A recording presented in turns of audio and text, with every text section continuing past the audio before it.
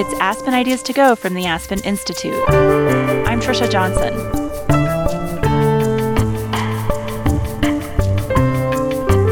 Technological innovation has opened up opportunities for medical treatment that most of us couldn't have imagined even just a few decades ago.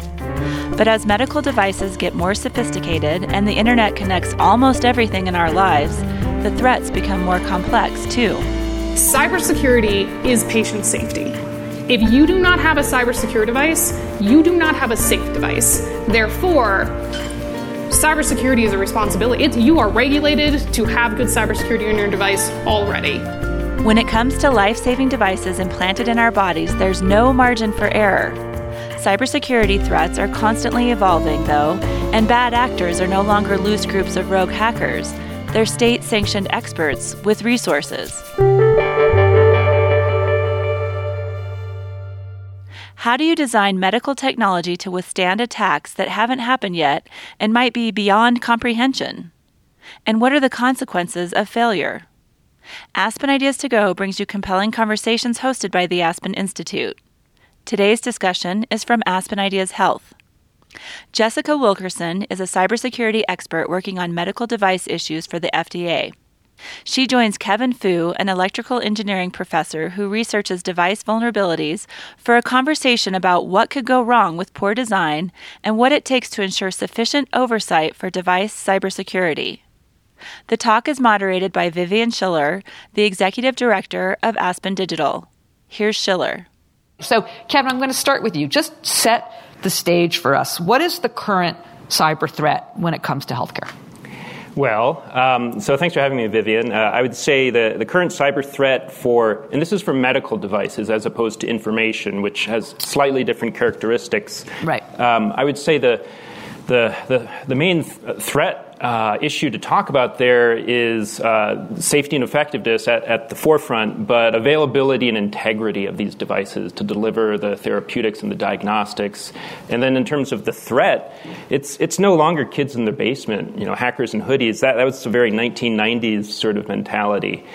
Today, it's nation states, organized crime backed by nation states. And so it's a very different world now of organizations that are trying to cause harm, not just accidentally causing harm. Yeah, and I want to get into in a minute what might be those motivations and how this has changed from the mischief makers of the apocryphal kids in the basement with the hoodies. But Jessica, I want to turn to you first and talk about how these kind of threats that we're talking about, just at a high level, how do they specifically impact medical devices? Sure, and I will definitely get to that. There's one thing that I wanted to hit on, though, building a little bit on what Kevin had said. So one thing that we talk about within FDA quite a bit, there's a lot of focus on intentional attacks on medical devices or on the healthcare system. There's going to be an actor behind it. Somebody is doing something. One of the things that we talk about is sometimes with digital technologies, things just go wrong. Your phone randomly stops working. The update causes your device to turn off and you can't get it to turn back on. And so one of the things that we try to make sure that medical device manufacturers and others are focusing on is you have to design for that too. It's not just waiting around for this mysterious hacker to come along and try and do something to your device. Your device has to be able to stand up to just almost randomness of the way that our digital system works, the noise that you're going to see. It has to be able to act and continue to deliver, to Kevin's point, safe and effective care in the face of that. And you would be surprised how difficult that is. But in terms of the threats and how it can actually manifest within a medical device or a system, obviously you mentioned Homeland, and that became the bane of my existence. I'm sure. Sorry to bring it up. I was actually with the Energy and Commerce Committee when that first came out, and I had become sort of the medical device cybersecurity person when that happened, and I was getting called to congresspersons' offices because they're like, we really need you to explain to us, is this possible? And what are we doing about it? I was like, oh, God. Yeah. But I will put it this way. Could a Homeland scenario as situation actually happen? Kevin's research actually proved that in certain circumstances it could. What we see more often, and you had brought up ransomware, of course, is that medical devices are really no longer just the devices themselves. They're part of systems. So the device may be the thing that is operating to deliver care, but it's calculating the dosages in the cloud.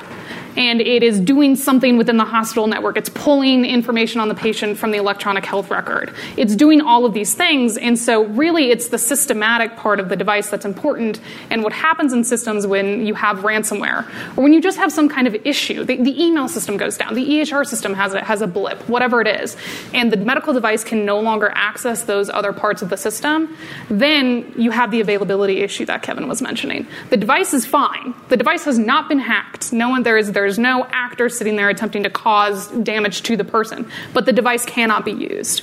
And we saw this happen, actually, the first confirmed case that we have, we get asked all the time, and it comes up quite often, that we have never seen confirmed instances of cybersecurity incidents causing patient harm.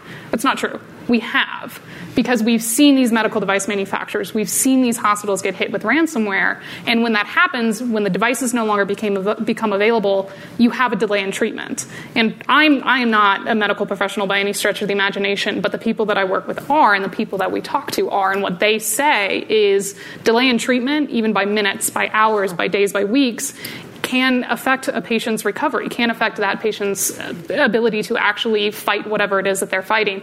And so when we have these delays, you are seeing patient harm, and that's what we are really focusing on, is that inability of the devices to actually do what they are designed to do. So what you're saying is, it may not be possible. By the way, I should explain for those of you that have not seen this Homeland scene, because we talk about it. The bad guy, he's kind of the bad guy and the good guy at the same time. It's all very confusing if you watch it. But they hacked. Was it the vice president? I think it's the vice president. I think the vice president's pacemaker, causing him to have a heart attack and die. Anyway, that's what we're talking about. So even if we say that kind of thing hasn't happened, although I do want to follow up and ask if it's possible, but it's not necessary to hack the device, because if you can hack the cloud-based system, which is providing the information to that device, that's good enough. Mm-hmm. And have we seen those kind of attacks? Yes. Yeah. We did. So It's effectively the same thing, even if it's not quite as, Hollywood ready. Mm-hmm. Yeah. The other important point you make, of course, is your first point, which is forget about bad actors, forget about cybersecurity. I mean, it's technology, and technology goes wrong too. So it's just layer of risk, but also obviously great opportunity. Yes. So let's talk about. Talk a little bit about who are behind. Let's come back to the attackers. Who are these attackers, and what are their motivations? It may not be mischief makers, but we talk about nation states. Well, I'll just let you answer. Go ahead. Oh, sure. Yeah, and first of all, following up on the Homeland, it was kind of interesting because I saw that episode, and then I noticed that the showrunner said they used our research paper as their plot line, because we had shown how to create a wireless transmitter to induce ventricular fibrillation, but the show actually made it look a little more dramatic. There actually was no pin in the real world, but that would have been a less fun drama. But so getting sort of to the who are these threat actors, and what are some of the motivations? It's become much more economic as far as I can tell. So the R word has already been stated, ransomware, and in my view, ransomware is more of a symptom than the problem. But it's out there, and it's infecting all sorts of institutions, especially healthcare and power grid and things of that nature. The groups who run these ransomware gangs are sophisticated. I mean, if you want to hire someone with great tech support, go to a ransomware organized crime. They have excellent technical support. They will get you the bitcoins to pay the ransom. So these are extremely sophisticated, organized criminals that are economically motivated and often have ties to sort of political agendas sometimes. But like all organizations, there's politics. So that is sort of a driving force right now. But I think it's also important not to focus entirely on what's happening in the last 5 minutes, but what's going to be happening in the next 5 to 10 years. And I think it's really important to build in security by design rather than sort of bolting it on after the fact. And that means sort of a pre-market approach in FDA parlance, making sure that there's good security engineering built in.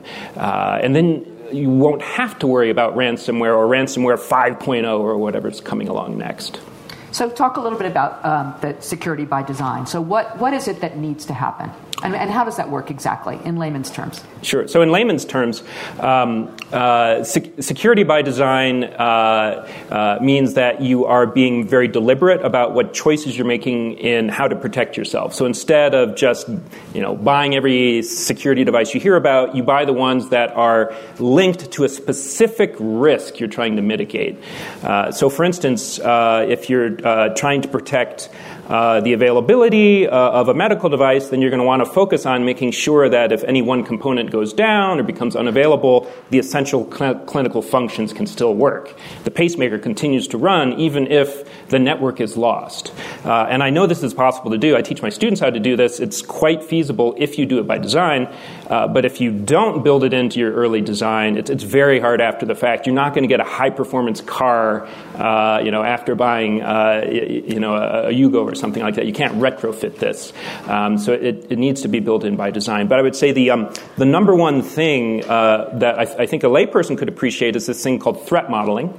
It's something most of the industry and FDA recommends, and that's all about identifying the risk. As a designer, if you're a manufacturer, identifying those risks. You can choose to accept those risks, but to make sure that those risks get out in print so that you can be more deliberate about mitigating those risks is what I would call sort of step zero before you get to any magic technology that you might use to control those risks. So if I can, there's a couple of points that I wanted to follow up on, and then I think I can give a concrete example about this security by design bit, but I want to actually go back a little bit earlier.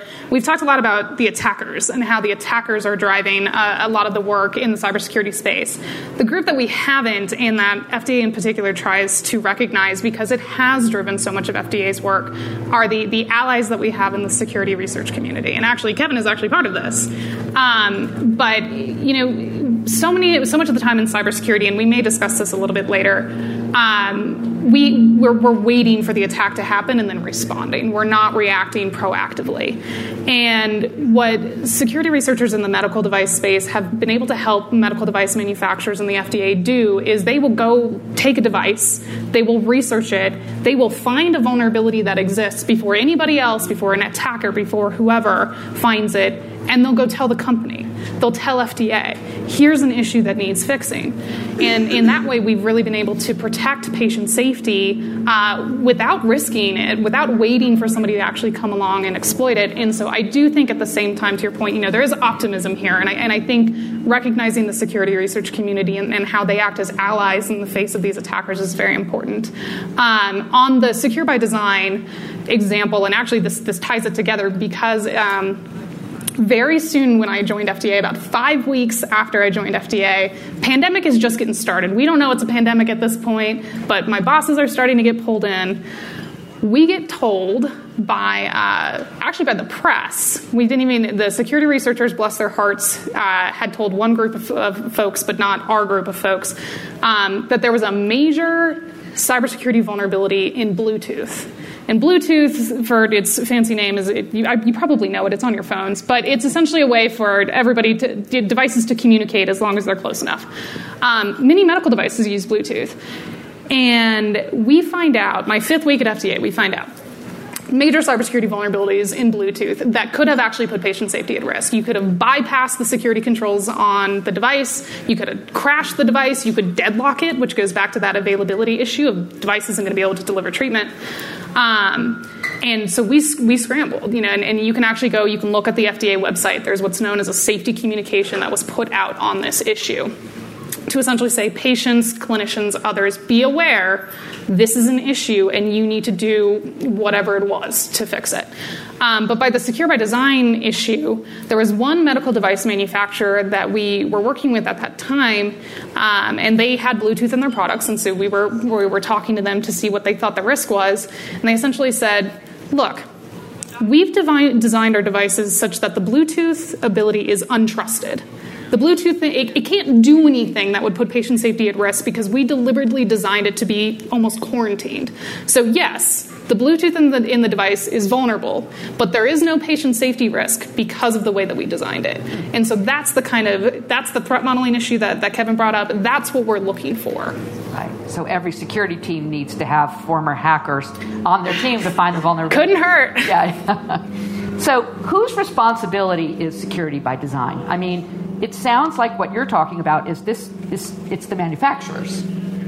I mean, at the end of the day, the manufacturer is the one creating the device, and so there's no one else more empowered to build security in. And in the computer security research community, we often call this an externality.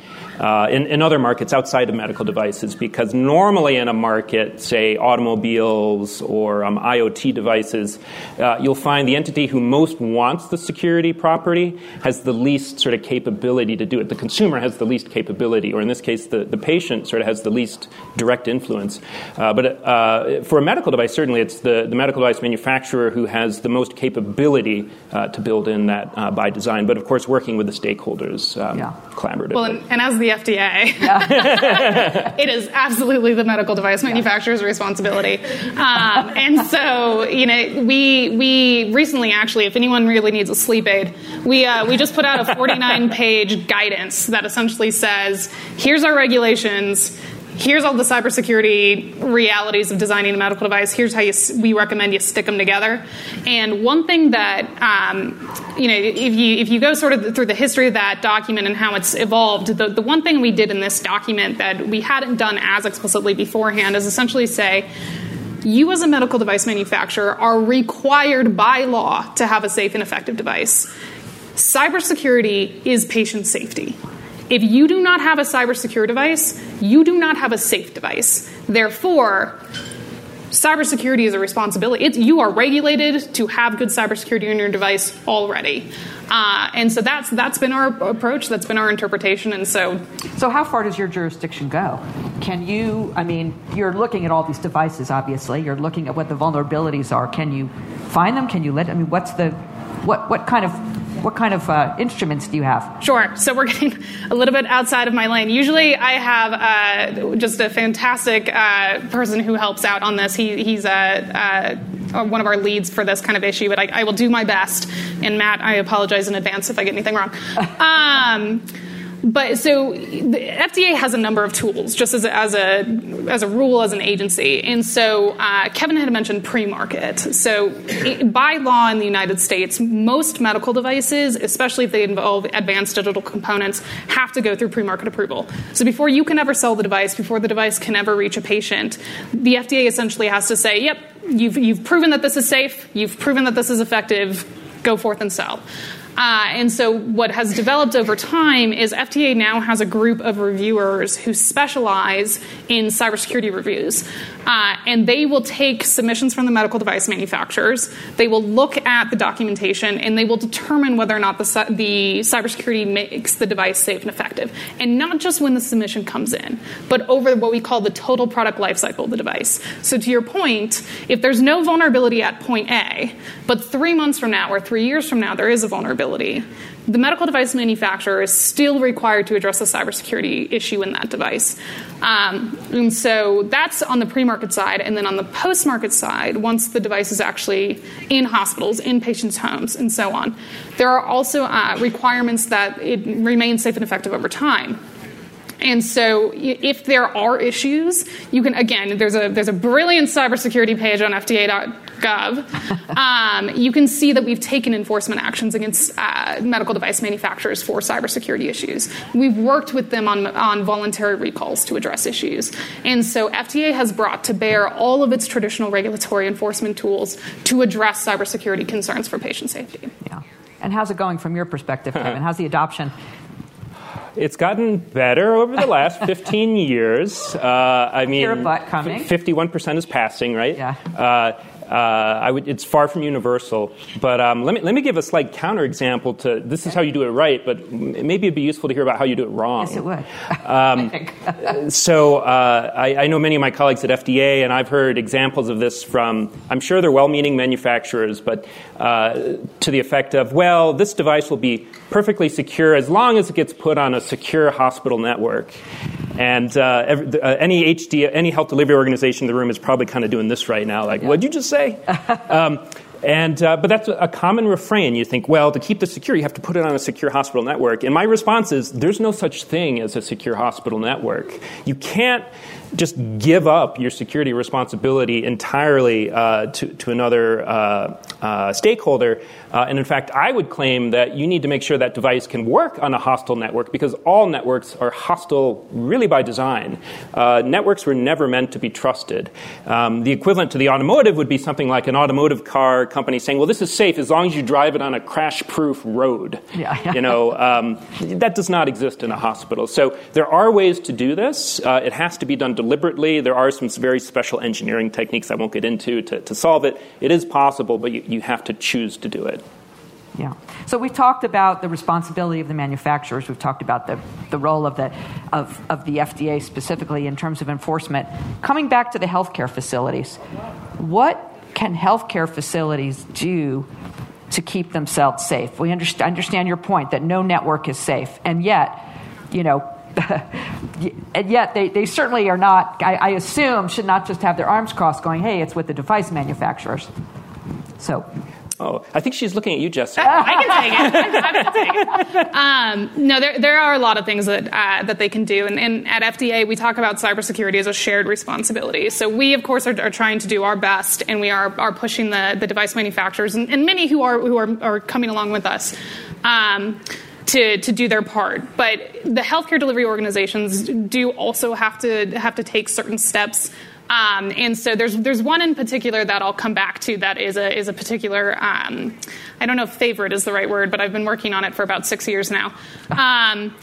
But, the other thing that we look at is, flat networks, to go to an engineering term, are not good. So this is like in your house. Your house is a flat network.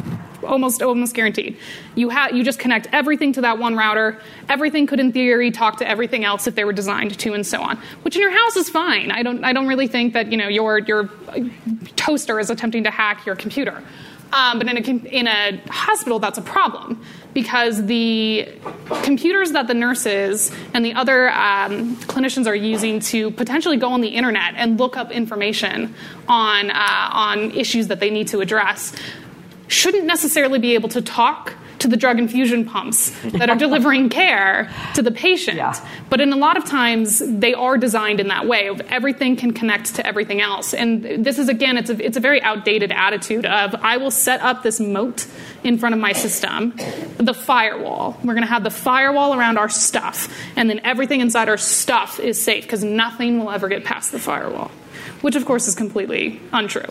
And so there's a lot of updates that are going on. There's a lot of best practices development about how hospitals can segment their network so that the safety critical things are quarantined away from the computers and all of these kinds of things. And then there's other various issues that they can take. Keeping things up to date, one of the biggest issues, one of the hardest.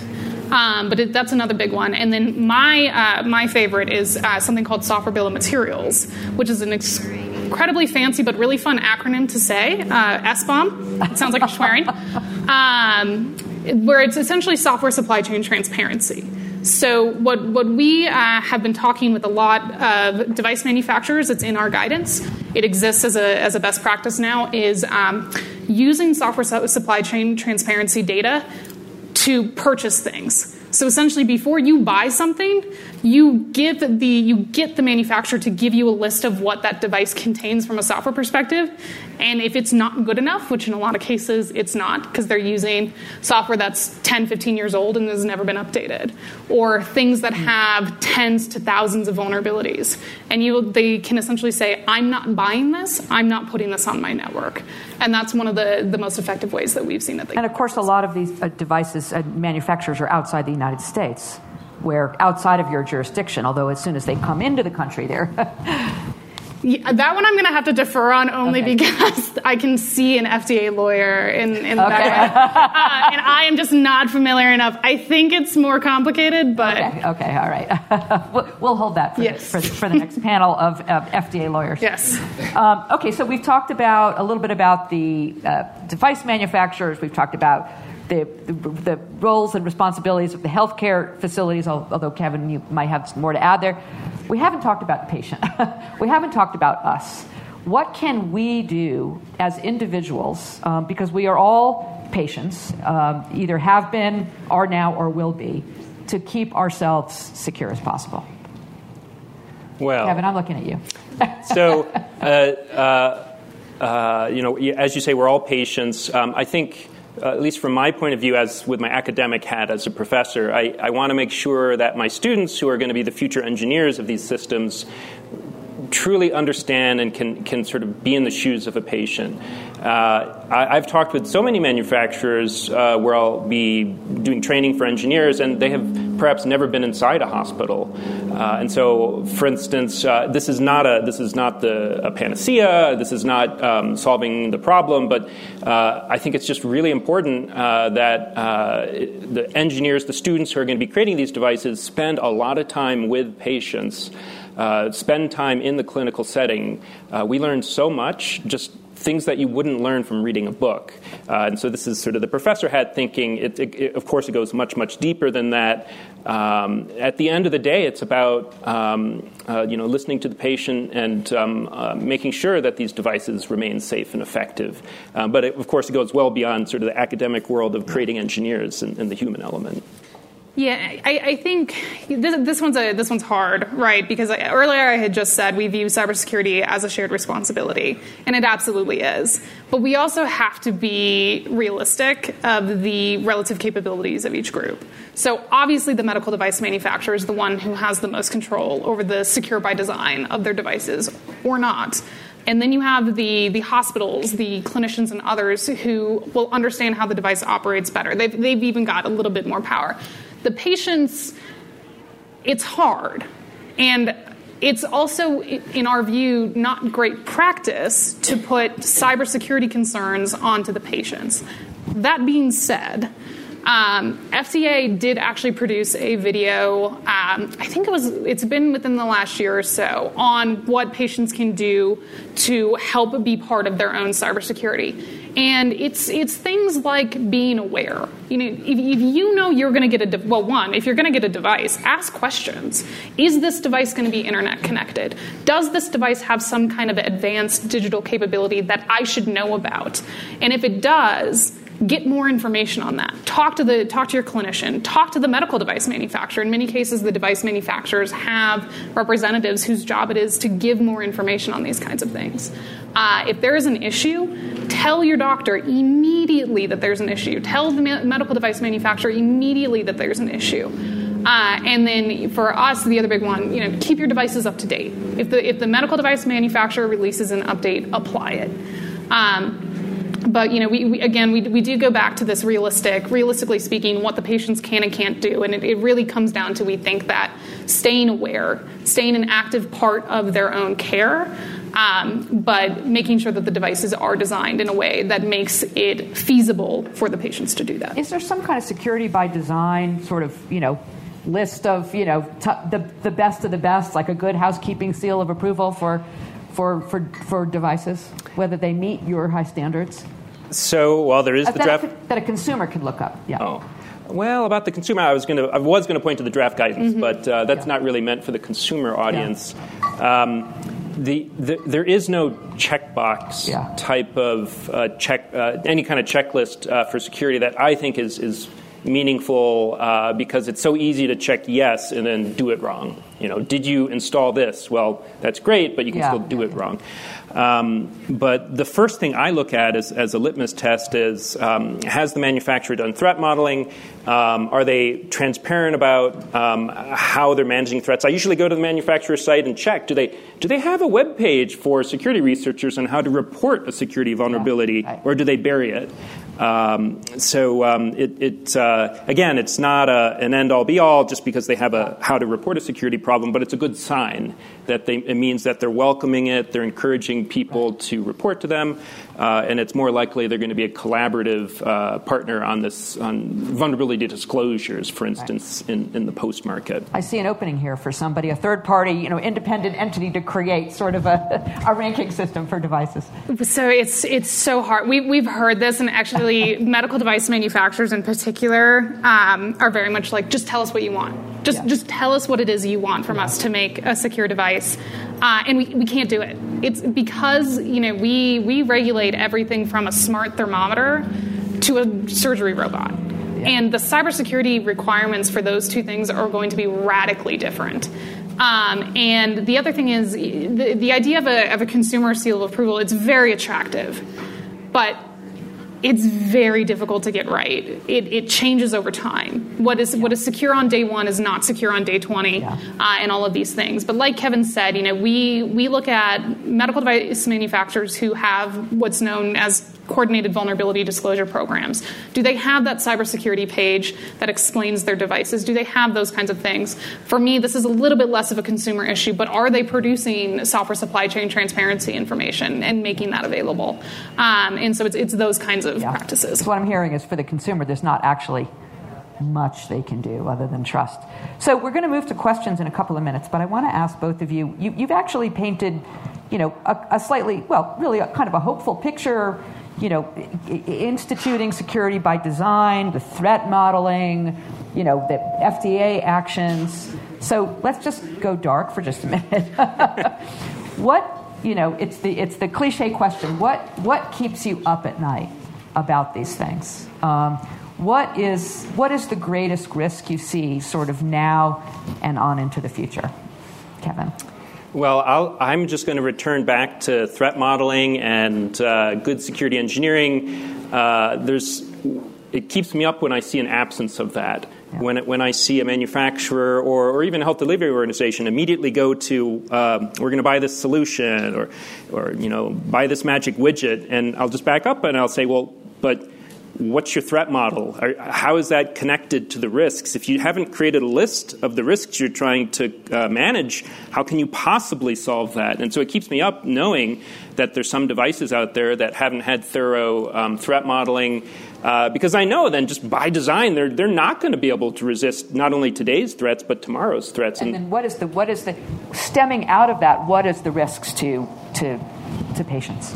Well, the big risk, safety and effectiveness at the top, but availability, making sure that the device essential clinical functions are available when you need them, and the integrity of the diagnostics. Can you imagine somebody flipping a bit on some kind of blood test or radiation therapy where it goes from needing the therapy to not, and then 4 years later you discover disease?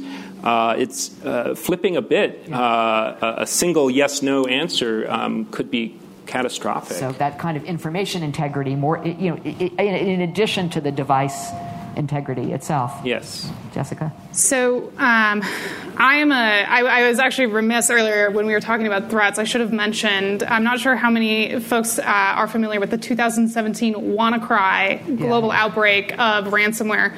That's my nightmare scenario, is that we have another one of those and it hits the United States and spreads the way that it was intending to spread before the very timely yet accidental intervention of a security researcher who managed to turn it off before it really started to affect the United States. But we have seen situations because the interconnectedness of these healthcare systems means that maybe they have 230 hospitals in the United States, 400 hospitals globally. They all use the same back-end infrastructure. If they all get hit at the same time, they're all going. And one thing that we did experience during the pandemic is we were seeing ransomware incidents hit places that were already in COVID hotspots. And one very unlucky space had a potential issue where they were staring down the barrel of a potential ransomware issue in a COVID hotspot in a place that was being menaced by wildfires. Oh. And so it's just, hazard on top of hazard on top of hazard. And we've seen issues where, ransomware attacks have forced overflows to other hospitals, creating essentially denial of care issues in an entire region. And so that the ability of that kind of massively distributed, simultaneous denial of care is my nightmare. Yeah. Well, that's pretty nightmarish. Okay, we're going to go to questions now, right here in the back, and then we'll come up to the front. Please say your name and, if it's relevant, you want to, your affiliation. Sure.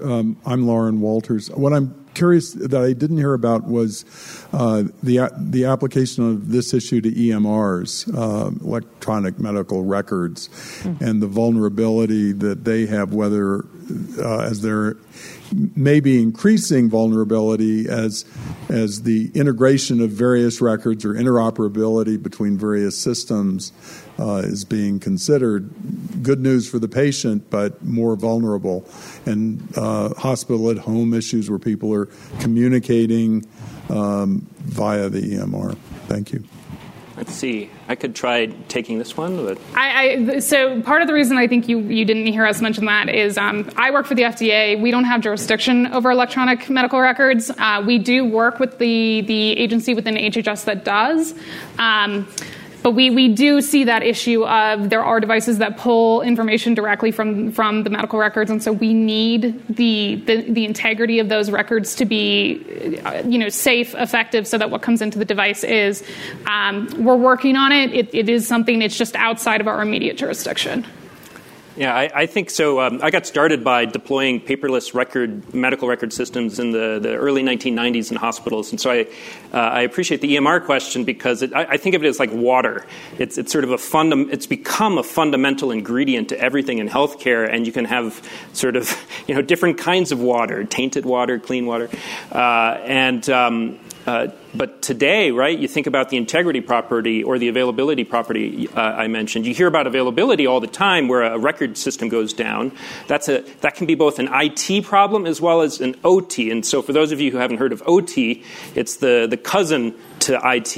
It stands for operational technology, and it gets to more sort of the essential clinical functions as opposed to the information itself.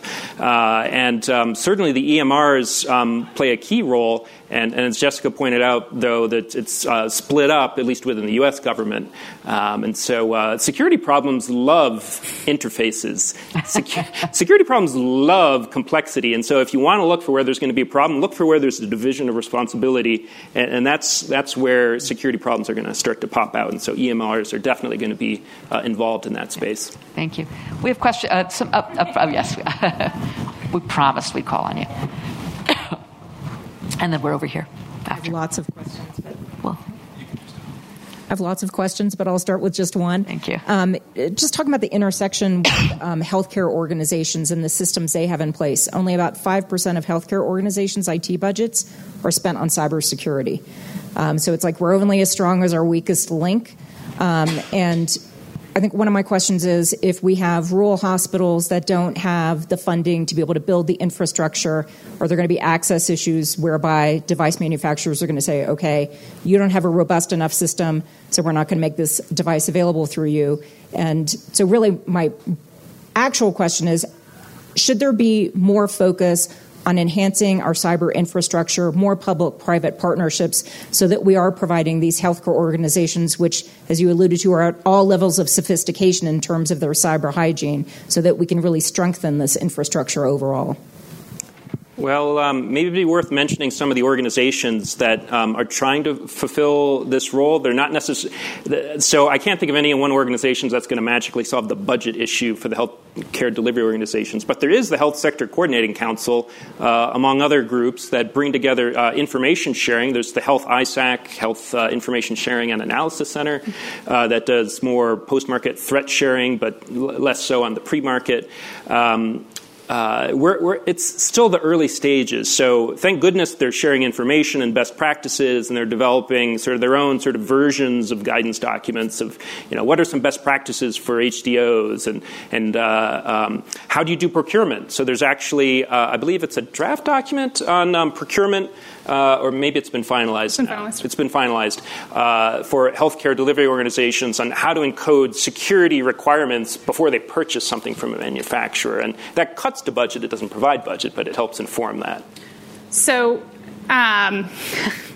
this is a fun one. So my perspective on this, and this comes through with the FDA's perspective on this, where we've pushed to, you have to have the secured by design device before we will give you approval to sell it to a rural hospital, to an urban hospital, whatever it is. We need everybody else to do that too, because the problem is our digital infrastructure is bad. Like it's bad. Our software quality is horrible. It is vulnerability ridden. And because there are very few consequences to having a vulnerability in a software device, even if that piece of software is keeping someone alive, there's very little responsibility taken in a lot of cases for actually designing software that can stand up to modern cybersecurity threats, can stand up to modern usage in an environment.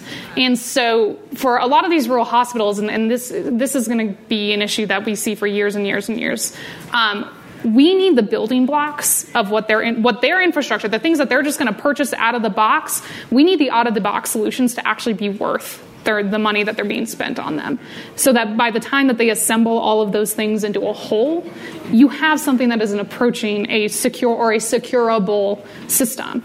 And we just don't have that right now. And so I think there are going to be steps that are taken. I've actually spent the last 2 years working with a group on addressing sort of this legacy technology issue. It's going to take a combination of improved budget. The budget's going to have to come from somewhere else. I don't know where. But it's also going to take a lot of organizations like FDA, a lot of agencies like FDA, essentially recognizing that what we are doing and the way that we are approaching designing digital systems is not sustainable. Not with the people's lives that we're putting at risk by not doing something different. Sounds like an opportunity for national standard setting, and an opportunity where we should be making a better case that cybersecurity should be part of critical infrastructure funding. That's a much bigger conversation. But yes, okay, over here. John Stanford here from Life Science sort of venture capital. So the entrepreneur and innovative perspective is pretty intriguing to me.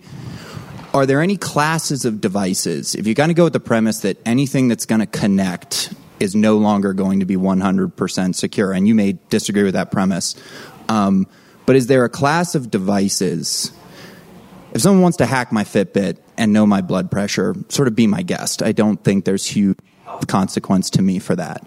But if my pacemaker's hacked and turned off and I die, that's pretty consequential.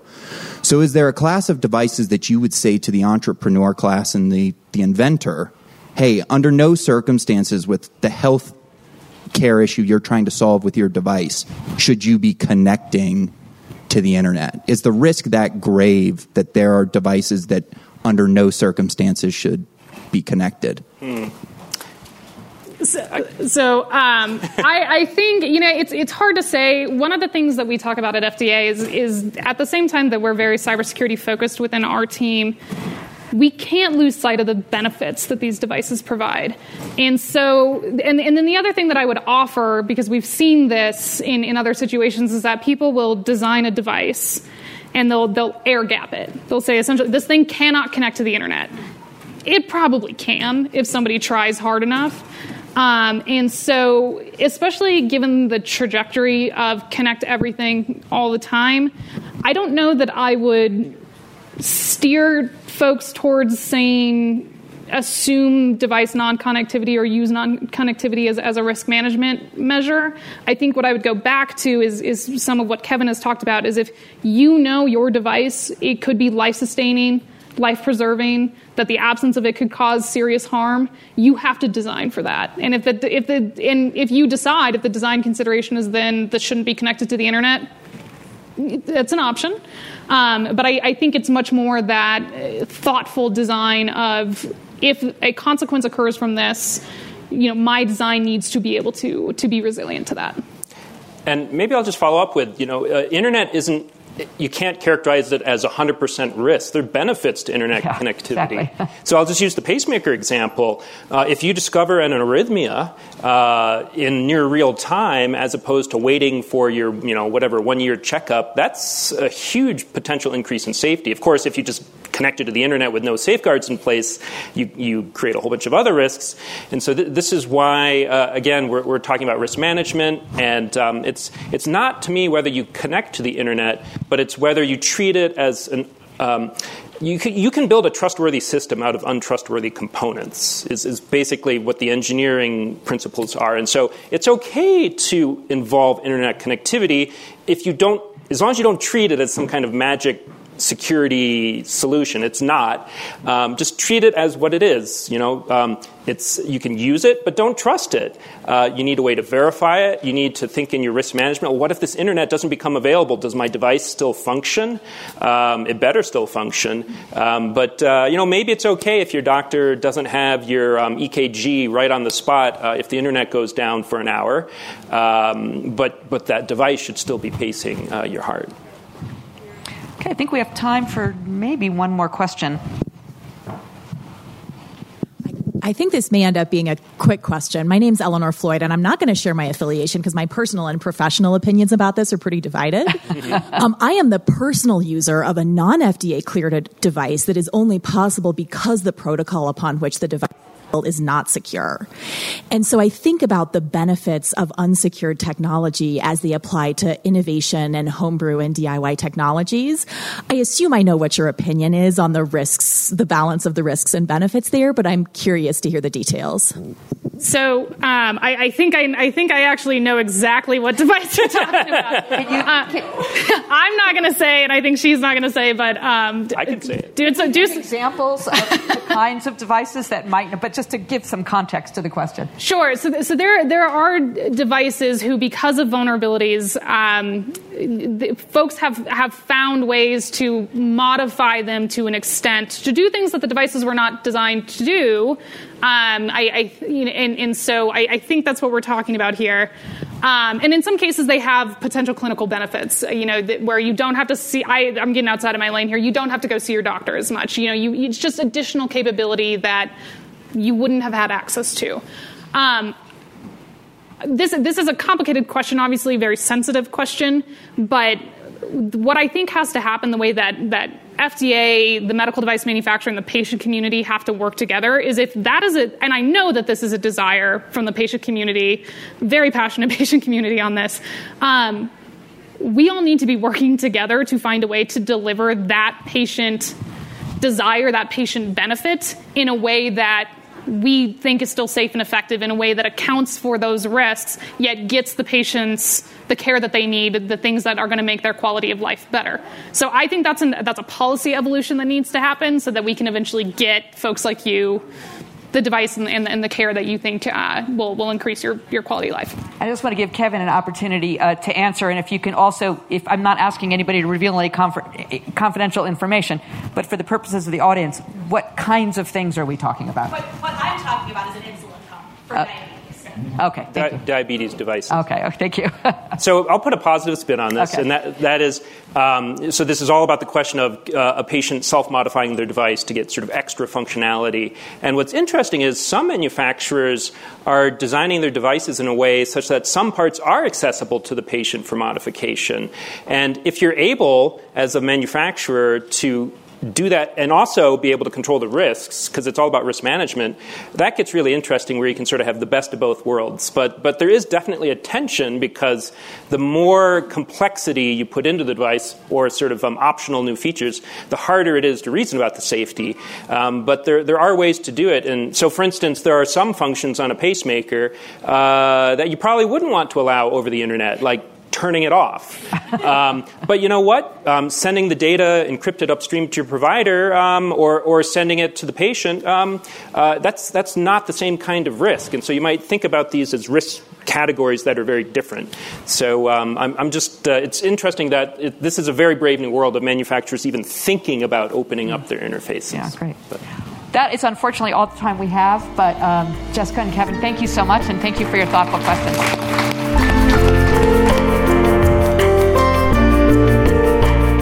Wilkerson is Senior Cyber Policy Advisor with the All Hazards Readiness Response and Cybersecurity team in the Center for Devices and Radiological Health within the Food and Drug Administration. In that role, she develops policy related to the safety and efficacy of connected medical devices. Previously, she was Cybersecurity Research Director for the Linux Foundation. Kevin Fu is Associate Professor of Electrical Engineering and Computer Science at the University of Michigan. He formerly served as the Acting Director of Medical Device Cybersecurity at the FDA's Center for Devices and Radiological Health. Fu is known for security research to defend against vulnerabilities in pacemakers and defibrillators. His research led to improvements at medical device manufacturers, global regulators, and international healthcare safety standards bodies. Vivian Schiller has led Aspen Digital at the Aspen Institute since 2020. Previously, she held executive positions at some of the most respected media organizations in the world, including NPR, NBC, and the New York Times. Make sure to subscribe to Aspen Ideas to Go wherever you're listening. Follow us on social media at Aspen Ideas. Today's show was programmed by the Aspen Ideas Health Team and produced by Natalie Jones and me. Our music is by Wonderly. I'm Trisha Johnson. Thanks for listening.